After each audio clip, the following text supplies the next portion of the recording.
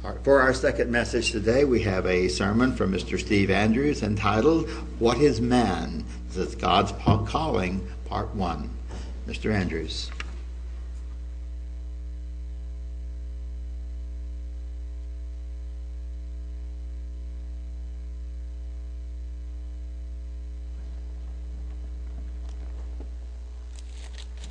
The psalmist David lived in a time in which he could walk out of his tent or whatever he lived in, and he could look up at the stars and see the heavens and how beautiful they were and how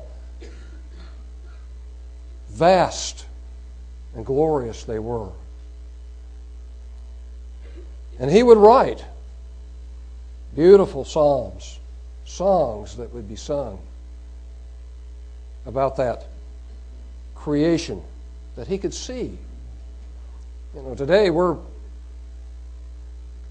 as far as being here on the earth, we can walk out of our house and we can see a portion. But if you could go to an area where there were no lights, which is getting less and less of that capability today, you'd be able to see what David could see, the vastness of the universe. He wrote in Psalm 8, O Lord, our Lord, how excellent is your name in all the earth, who has set your glory above the heavens. As he looked up there, he could see the glory of God. And it was to him a fascinating and wonderful thing to be able to praise God for his creation. He says, out of the mouth of babes and sucklings have you ordained strength because of your enemies, that you might still the enemy and the avenger. And he says, when I consider your heavens, the works of your fingers, the moon and the stars which you have ordained. And I'm going to stop there because we do have a capability to see more than what we see here on the earth. Even if there is a city which clouds our view, we have taken it a little step further, haven't we? With the Hubble telescope, with the ability that we have, with all of the satellites and everything that we have out there, we've taken it a little further. And we can see the glory of the heavens. In The Privileged Planet, which I love, it's a really fascinating and wonderful CD produced by Illustria Media, or Lustra, I guess that's how you pronounce it. Now, on the back of the cover, and I'm not going to run all of this today, but there's a fascinating first part that I'd like to play here in just a second. But I want to read the back jacket. He says, many scientists and philosophers have claimed that the earth is an ordinary speck of dust adrift, without purpose or significance, in a vast cosmic sea. Yet current astronomical evidence seems to suggest just the opposite. We now know that a rare and finely tuned array of factors makes Earth suitable for complex life. We depend on our planet's oxygen-rich atmosphere, its large moon, its planetary neighbors, and its precise location within the solar system and Milky Way galaxy. But there is more. The same factors that make a planet like Earth hospitable to life also provide the best conditions for scientific discovery. It is available to each and every one of us. I'd like for you to watch the first introduction, essentially is what this is, to this CD, and think about our place in the universe. It's very short.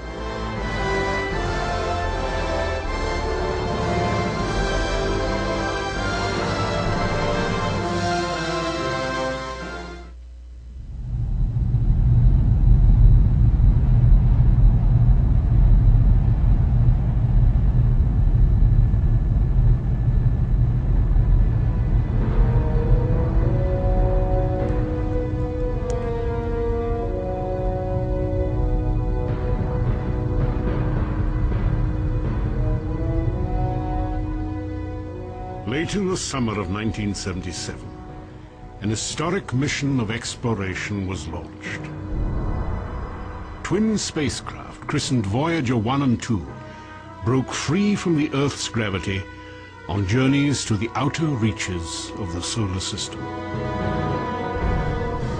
Their primary destinations were the four giant outer planets: Jupiter, Saturn, Uranus, and Neptune. For 13 years, the Voyagers probed these mysterious worlds at close range, while collecting data and transmitting stunning images back to Earth.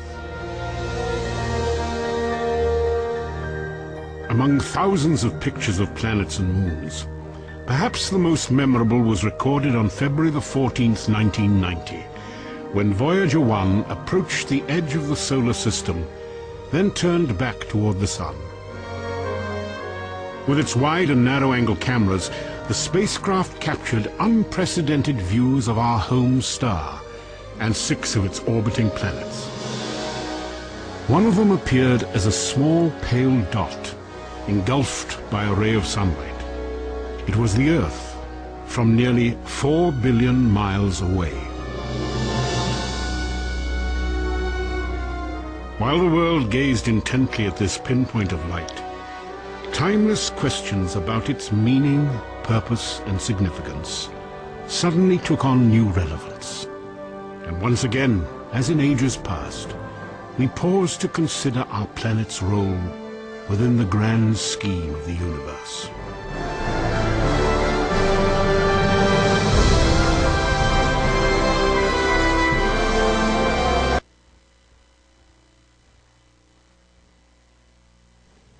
And the lights again.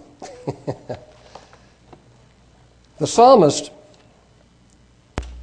then went on to say, "What is man that you are mindful of him?"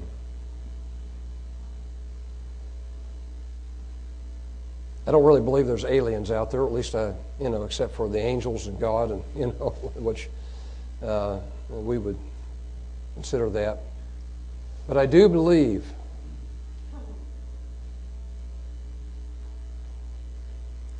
that God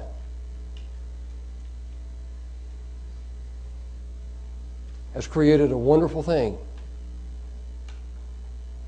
in this planet that we live on, and what we have as His creation. What is man that you are mindful of him, and the Son of Man that you visit him? For you have made him a little lower than the angels, and have crowned him with glory and honor. You made him to have dominion over the works of your hands. You have put all things under his feet. Yea, all sheep and oxen, yea, the beasts of the field, the fowls of the air, the fish of the sea, and whatsoever passes through the paths of the sea. O Lord, our Lord, how excellent is your name in all the earth. In Hebrews, the author takes it just a little bit further and shows a greater glory that we have, the tremendous glory that we have.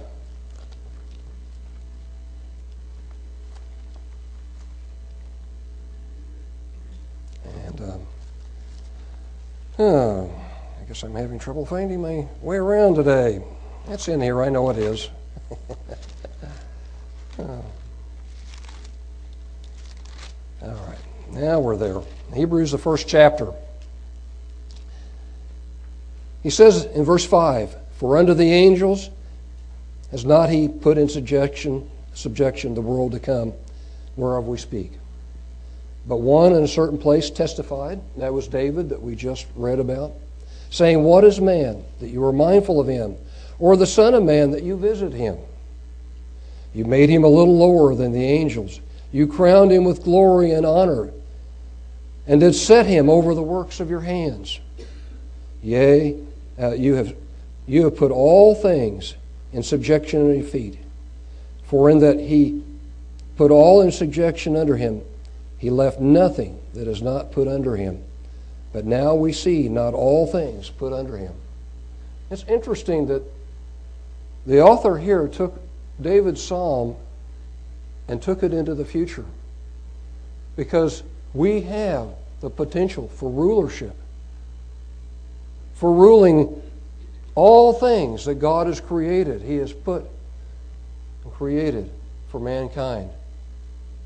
What a tremendous thing that we read in God's Word here. In Romans, the 8th chapter, we find that God, a very long time ago,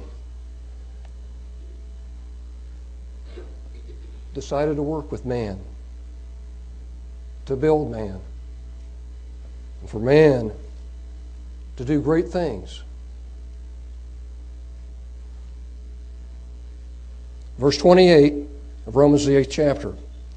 And we know that all things work together for good to them that love God, to them who are called according to His purpose. God has a purpose for man and for all of mankind. And those that will listen and who want to be a part of the purpose that God has. For whom He did foreknow, He also did predestinate to be conformed to the image of His Son, that He might be the firstborn among many brethren. God has a plan for all of mankind, and He's working it out.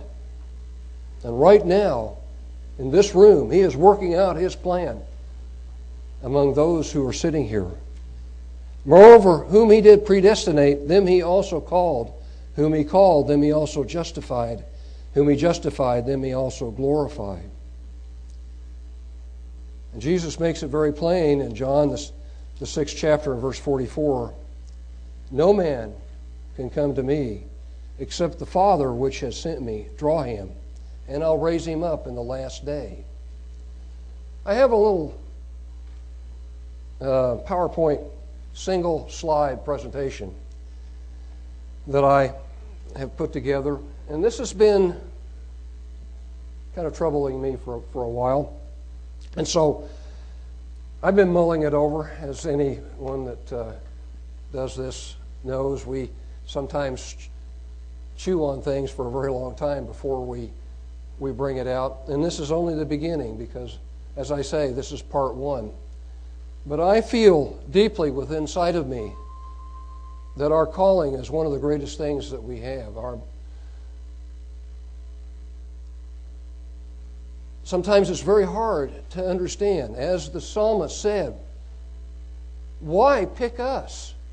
I mean, we're flesh and blood. We walk on this earth, and we have a lot of problems. We have a lot of things that are that God would probably be very displeased with, even in His own Christian people, the ones who He calls His own sons, because we sin, we come short of the glory of God, and yet He's given us this tremendous calling. The call, when we're called, we have to make a decision. Are we going to listen to that call? Are we going to accept that calling that God has out for us? And sometimes it comes as a very subtle thing, and sometimes it's very dynamic in our lives, and we feel compressed, and we feel compelled that we have to go to it. And others go for years. And that call, they mull over and they think about it, and then they finally come. But there has to be an answer at some time in their life, because God has reached out and called us. The one that created the whole universe has made this call to us. And it's very interesting that now, if you go through, and we're going to look at one example today, because that's this first part. There is always a promise from God. You go and you look in each one of those men that God called, there was a promise. Abraham, Isaac, Jacob, Moses. There were promises that went with it. And they had to believe God. They had to believe the promise. There is a call, and then there's a promise of certain things that God is going to do for us. And of course, we understand And the promise that we have is eternal life. But that's part of the calling.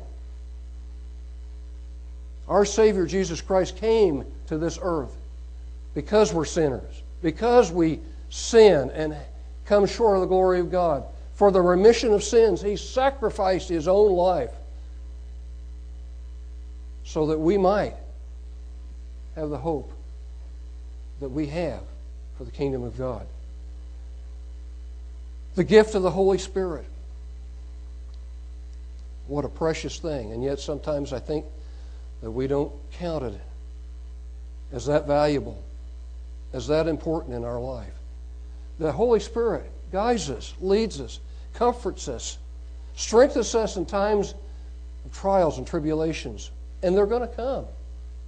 That's where I put the test. There's going to be, even if it's just the everyday life that we have, day in and day out, the things that come in our life, they can be a trial. They can be a test. They can be things that will happen. Even if it happens to a relative, it affects us individually. So there's always things that are going to affect us, and there's going to be tests and trials that are going to come in our life. And the Bible says we are to endure to the end. We're to endure those tests and those trials to the end, because the calling is so great and so wonderful that no matter what those trials are, and no matter what those tests are, they are insignificant to the calling of God and what He has set out for us, which is the resurrection and eternal life in His kingdom. First, to rule the earth as kings and priests on this earth. What a privilege it would be to be able to come up before God and talk to God, talk to Jesus, talk to all those men that have gone before us and the women who have gone before us, to be a part of that wonderful called out group who are going to have eternal life with God in His kingdom. The last thing I was thinking, and I wanted to put this one in, we are the children of God. He calls us sons and daughters today, even though we're nowhere near like Him. We're not spirit beings, we're flesh and blood. We walk on this earth with many different difficulties. But we are called the sons of God. And in the kingdom, we will be the children of God. And we'll be at home with God. A father, an elder brother, and many sons and daughters in the kingdom. We'll have a home together.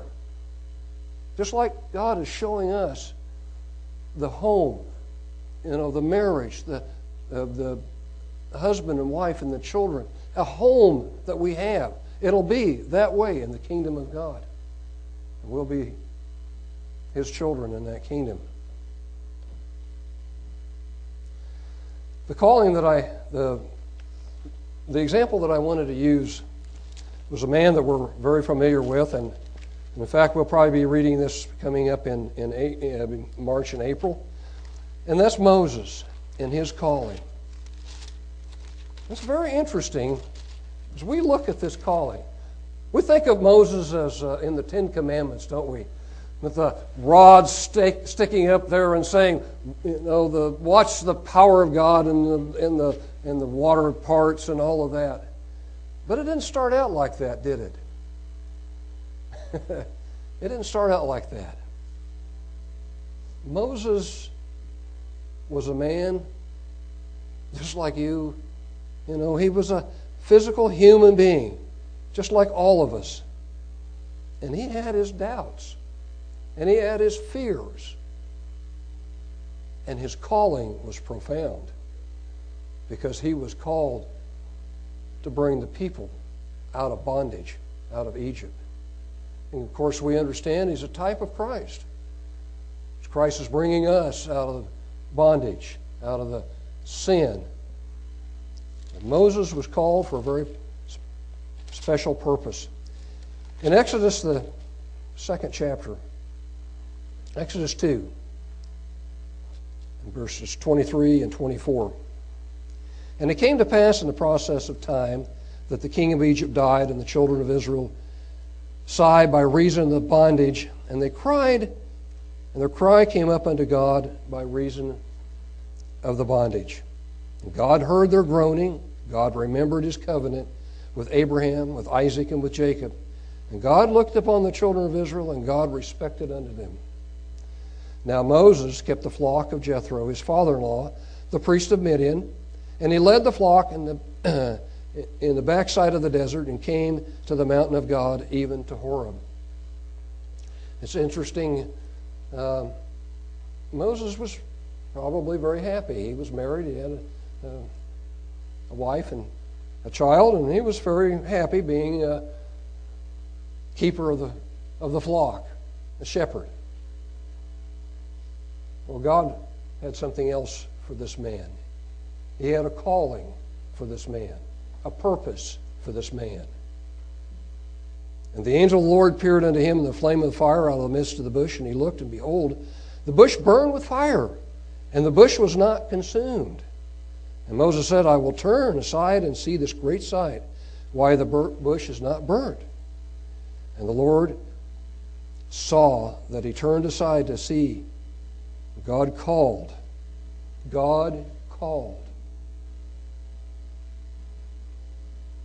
unto him out of the midst of the bush.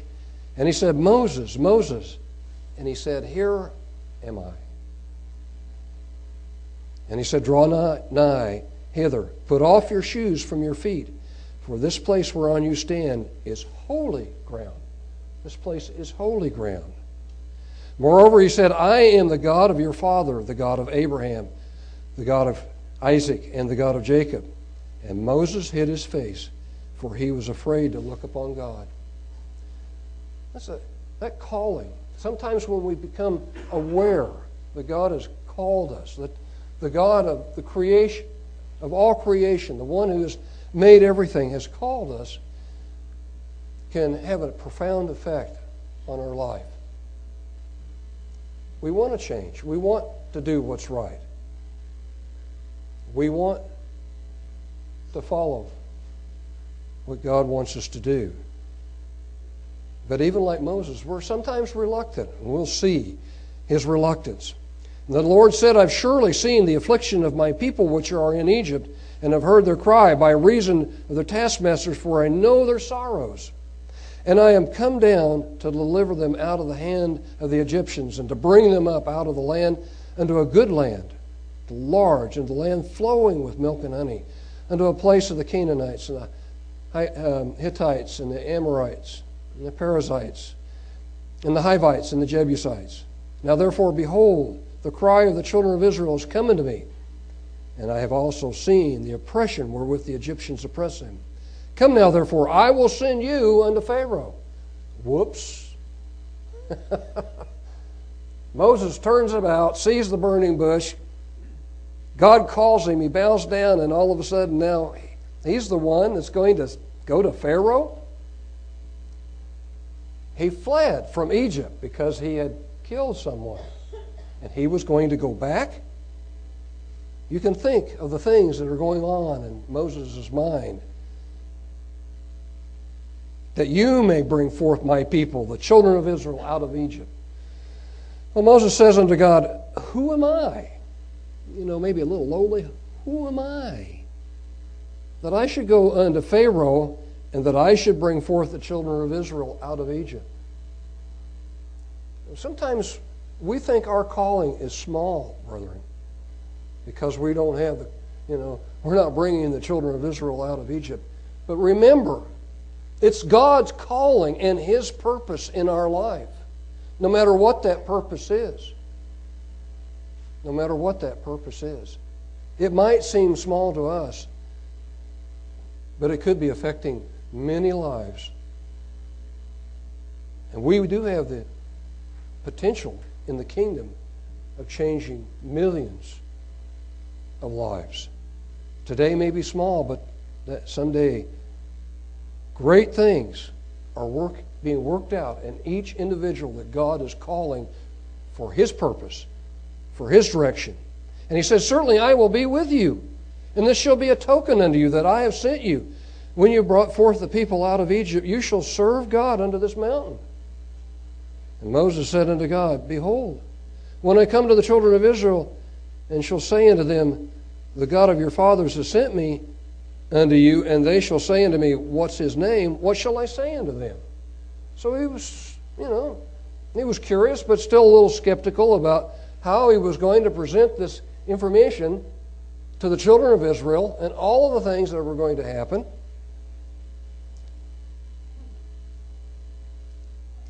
And God said unto Moses, I am that I am. And I think there was probably an emphasis. We don't get that on the paper, but it does capitalize it, and maybe he boomed a little, because it does say that God got angry a little later because of Moses' hesitation. Now we know that Moses was one of the ones that was in the Transfiguration. And that was a choice that God made.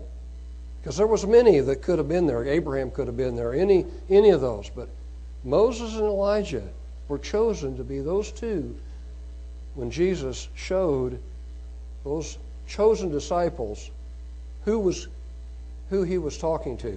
Moses and Elijah and Jesus talking together. And Moses started out on a humble situation, and especially humbling before God. He says, I am that I am. And he said, thus shall you say unto the children of Israel, I am has sent me unto you. And God said, moreover unto Moses, you shall say unto the children of Israel, the Lord God of your fathers, the God of Abraham, the God of Isaac, and the God of Jacob, has sent me unto you. This is my name forever, and this is my memorial unto all generations. Go and gather the elders. God wants it done. Go. Hurry. Get it done. Go and gather the elders. Say unto them, the Lord God of your fathers, the God of Abraham, Isaac, and Jacob, appeared unto me, and saying, I have surely visited you, and seen that which is done in Egypt. And I said, I will bring you out of the afflictions of Egypt unto the land of the Canaanites, and the Hittites, and the Amorites, and the Perizzites, and the Hivites, and the Jebusites. And they shall hearken to your voice, and you shall come, and you and the elders of Israel, unto the king of Egypt, and shall say unto him, the Lord God of the Hebrews has sent.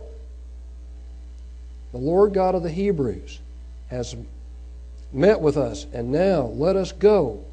We beseech you, 3 days' journey into the wilderness, that we may sacrifice unto the Lord our God. And I am sure that the king of Egypt will not let you go. Very interesting situation that Moses finds himself in. He says, go, tell this to the elders, now go to the Pharaoh, but he's not going to let you go. If you're a thinking man, you begin to realize that maybe there's going to be some trials and tribulations along the way in trying to do this, to get this all accomplished. But we're talking, God's talking to him. Power of God talking to him. He says, I'll stretch out my hand, smite Egypt with my wonders, which I will do in the midst thereof. After that he will let you go. I will give this people favor in the sight of the Egyptians. And it shall come to pass that when they go, you shall not go out empty, but every woman shall borrow of her neighbor, and of her that sojourns in her house, jewels of silver, jewels of gold, and raiment. And we find that happening, that they took of the Egyptians, and they were rich from the Egyptians. And Moses answered and said, behold, they will not believe me, nor hearken unto my voice, for they will say, the Lord has not appeared unto you. I'm going to go, and you're not going to be there in this burning bush. You're not going to be there, and I'm going to tell them this, and they're not going to believe me. So God gives him some things that he can do. A rod that turns into a snake, this rod that he was holding. He turns into a snake, and he put his hand into his breast area there, into his jacket or whatever he was wearing, and bring it out, and now he's got leprosy. So he can take two things that he can show them that God had talked to him. Down in verse 10, and Moses said unto the Lord, O my Lord, I am not eloquent. By the way, this is the fourth time that Moses has kind of backed away from this calling that God has given him. It's a calling that's important. It is a time to bring those people out. And in fact, it is the exact time to bring these people out. And Moses is kind of balking at it, and God wants it to get done. So here he says, I'm not eloquent, neither hitherto nor since you have spoken unto my servant, but I am slow of speech and slow of tongue. And the Lord said unto him, who has made man's mouth? Who makes the dumb or deaf, or the seeing or the blind? Have not I, the Lord? And you can kind of see this interaction, and Moses is probably still down on his knees with his hands in front of him, talking to God. Now therefore go. Come on, let's get this done. Go. I'll be with you. I'll be with your mouth and teach you what to say. Well, Moses is still a little reluctant. I don't know whether he's seeing all that's going to happen, but he's a little reluctant. He said, O my Lord, send, I pray you, by the hand of him whom you will send. In other words, send somebody else, please. I'm not ready. And the anger of the Lord was kindled against Moses, and he said, all right, is not Aaron the Levite your brother? I know that he could speak. I know he's got a capability of speaking. And also, behold, he comes forth to meet you. And when he sees you, he will be glad in his heart. And you shall speak unto him and put words in his mouth. And I will be with your mouth and with his mouth. And I will teach you what you shall do. God wasn't going to give up on Moses. Nor was he going to let him back out. Nor was he going to let him give up. This is something that he had called Moses to do. How serious do you think our calling is? You know, sometimes we're moved to do things. We have a feeling inside of us that we should be doing something more. More prayer, more Bible study, things that we should be doing. Whatever it is, are we listening to what God is trying to help us to understand? Or are we kind of balking like Moses when he first came in contact with God? Verse 16, and he shall be your spokesman unto the people, and he shall be to you instead of a mouth, and you shall be to him instead of God. And you shall take this rod in your hand wherewith you shall do signs. So God was anxious to get Moses moving to do what needed to be done, and so he returns to Egypt, and you know the rest of the story. I ask the question, what can we do? Let's turn to 2 Peter, especially with this calling that we have. Each and every one of us, I don't know whether I did when I was baptized, but I know that since Lawrence has done this, we've all been reading these words in 2 Peter, the first chapter.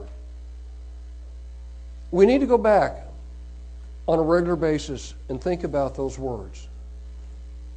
To think about what was said to us when we came up out of that watery grave.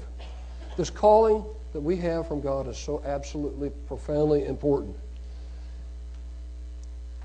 It is so important that we do not let the world and the things in the world separate us from that calling. Separate us from the truth of the Word that God has given us. In verse 3 of 2 Peter, the first chapter, according as his divine power has given unto us all things that pertain unto life and godliness, through the knowledge of him that has called us to glory and virtue. Those are some powerful words right there of a calling that has a tremendous power behind it. Divine power, not human power, but divine power. All things pertaining unto life. That's eternal life, brethren. He wants to take us into the kingdom of God. He wants to take us into eternal life. He wants us to be his children in his kingdom, through the knowledge of him that has called us unto the glory and unto virtue. So we're not called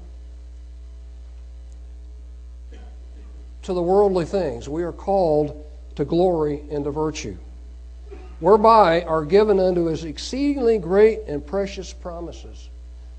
It's interesting. The calling comes with tremendous and wonderful promises. It's something that we can't turn our back on, and that we have to be aware of what God is teaching us and training us and guiding us to, so that we understand those promises that we have before us, that by these you might be partakers of the divine nature. Not physical, the divine nature. The day is coming when we will be metamorphosized and be able to witness and look upon God the Father and Jesus Christ as they are in their glory. The divine nature, having escaped the corruption of this world through lust. Isn't that what kind of rules the world?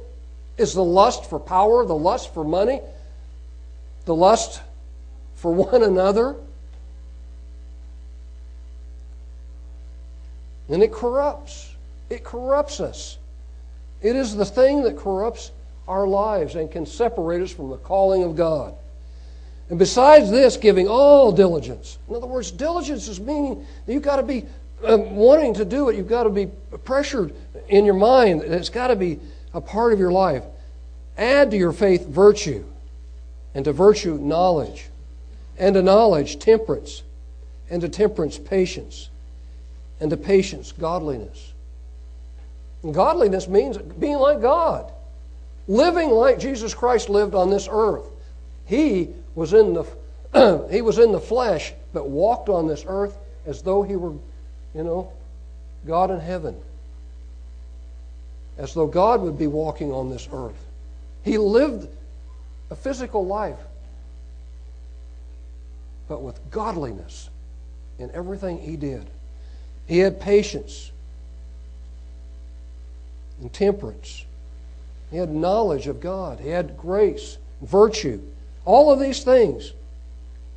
And to godliness, brotherly kindness, and to brotherly kindness, charity, which is love, one for another. He says, for if these things be in you and abound, they make you that you shall neither be barren nor unfruitful. It's interesting that he uses those words, because remember, the seeds that fall on the ground that is fertile bears fruit. The seeds that fall on the other types of ground where Satan and the world and different things can take them do not bear any fruit. They disappear. They go away. They're eaten or they're consumed by something else. But those that fall on that good ground, they bear fruit. And they're neither barren.